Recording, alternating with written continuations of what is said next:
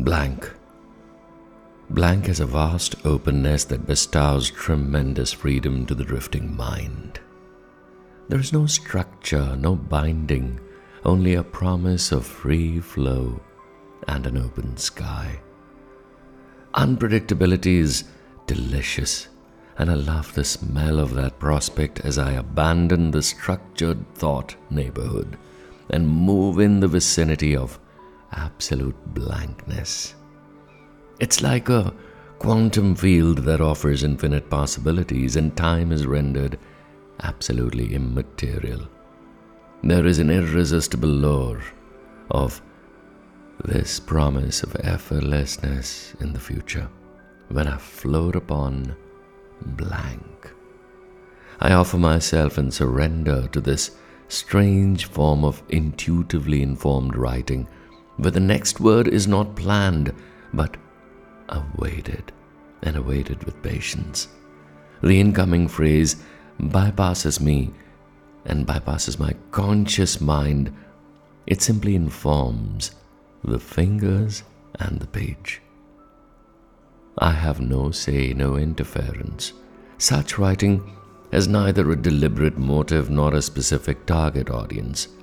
You see, it simply pours out of the inner self with an absolutely pure desire to communicate, connect, and share. For several months, it has developed itself in my journals, and now it just sort of wishes to reach out to a larger audience. It has worked through me like breath work. While I remained under the false impression that I was practicing something very, very unique, I simply step away and allow this garrulous yet very intimate dialogue with the reader to transpire. As soon as a judging or a conscious thought about its fate, future, and purpose pops up in my head, this writing begins to feel very disoriented and lost, like a deer caught in the blinding headlights. It sort of too wants to run back into the safety of the jungle of the soul, where it can camouflage and be merely an energy vibration again.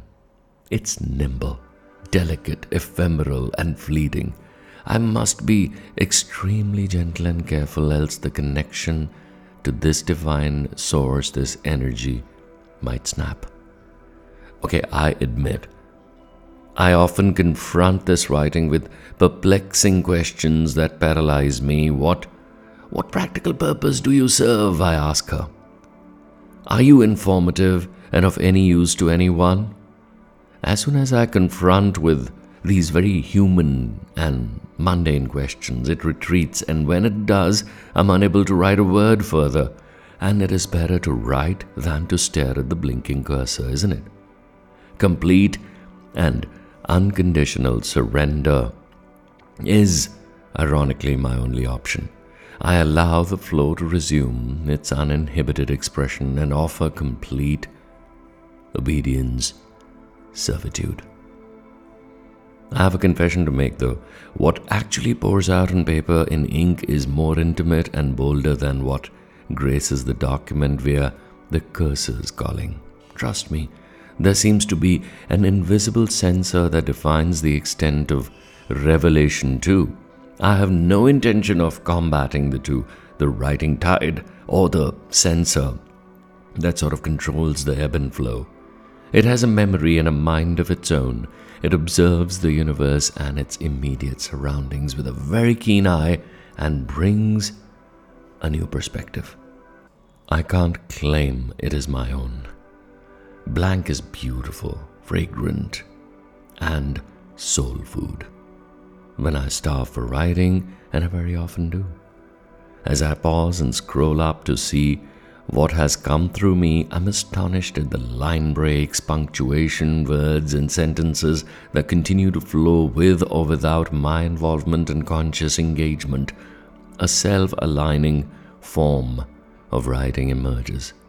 I bow in deep gratitude. I've been with this practice for a while, and this is a confession statement called blank. What will the reader value here? And what will the reader find of value here? Is this a solo, weird, maverick endeavor, or have others gone through the same incessant rambling experience also? Well, does this undergrowth and overgrowth of words lead to a pruned clearing of a poetic sense of flow, or an orchard of prose with trees bearing a variety of delicious citrus short story fruits? As I begin to question its hidden agenda, I begin to choke all over again. The voice that guides me grows thin and distant. My resolve to hit the keys begins to slow down. Fingers tremble, typos creep in, and the chattering mind gets desperate to seize control.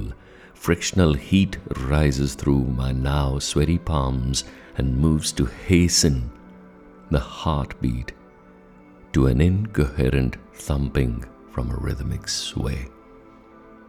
I recall the first file, Lost, I created with an intention of writing a short story minutes ago, and abandoned its blankness and frustration to actually title this file all over again as blank and start taking a dictation from the source. There is an effortless, graceful movement in this writing, and I can't get away from the guilty pleasure I draw from this experience.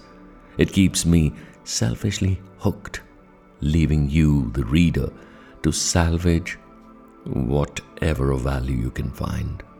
Perhaps the second-hand experience of drinking the leftover wine gives you some idea of what I'm drunk on and spinning on the tip of the pen, kneading the parchment soil beneath. The moment I pause to work hard at explaining my rendezvous with this mystical source of words, it disappears, leaving me high and dry, craving for more of the same. Blank is what I must be to enter this void, wherein a pure light casts its own prisms and kaleidoscopes to create an astonishing show that leaves me bewildered and in absolute awe. I close my eyes and watch the phenomenal unfolding, hopelessly hopeful that you, dear reader, dear listener, will catch a glimpse of this through the blinking of these phrase shutters. Rapid blinking of these phrase shutters. Is this what swimming in grace and prayer is? Is this a portal to bliss? Crowding questions again, and the light show turns the dimmers on and begins to fold up. I must leave you here and deconstruct my body instead of trying to decode the experience. I must disintegrate and dissolve into the momentary wormhole of blankness. It beckons with the gravitational pull of a black hole. When I re-emerge, if at all I do, I won't remember the experience, because I will fill all my pores and crevices again, and the light will elude me until I sit to write again. After all, the ultimate promise of blankness will be to leave me as it found me, absolutely blank and void. Blank and void.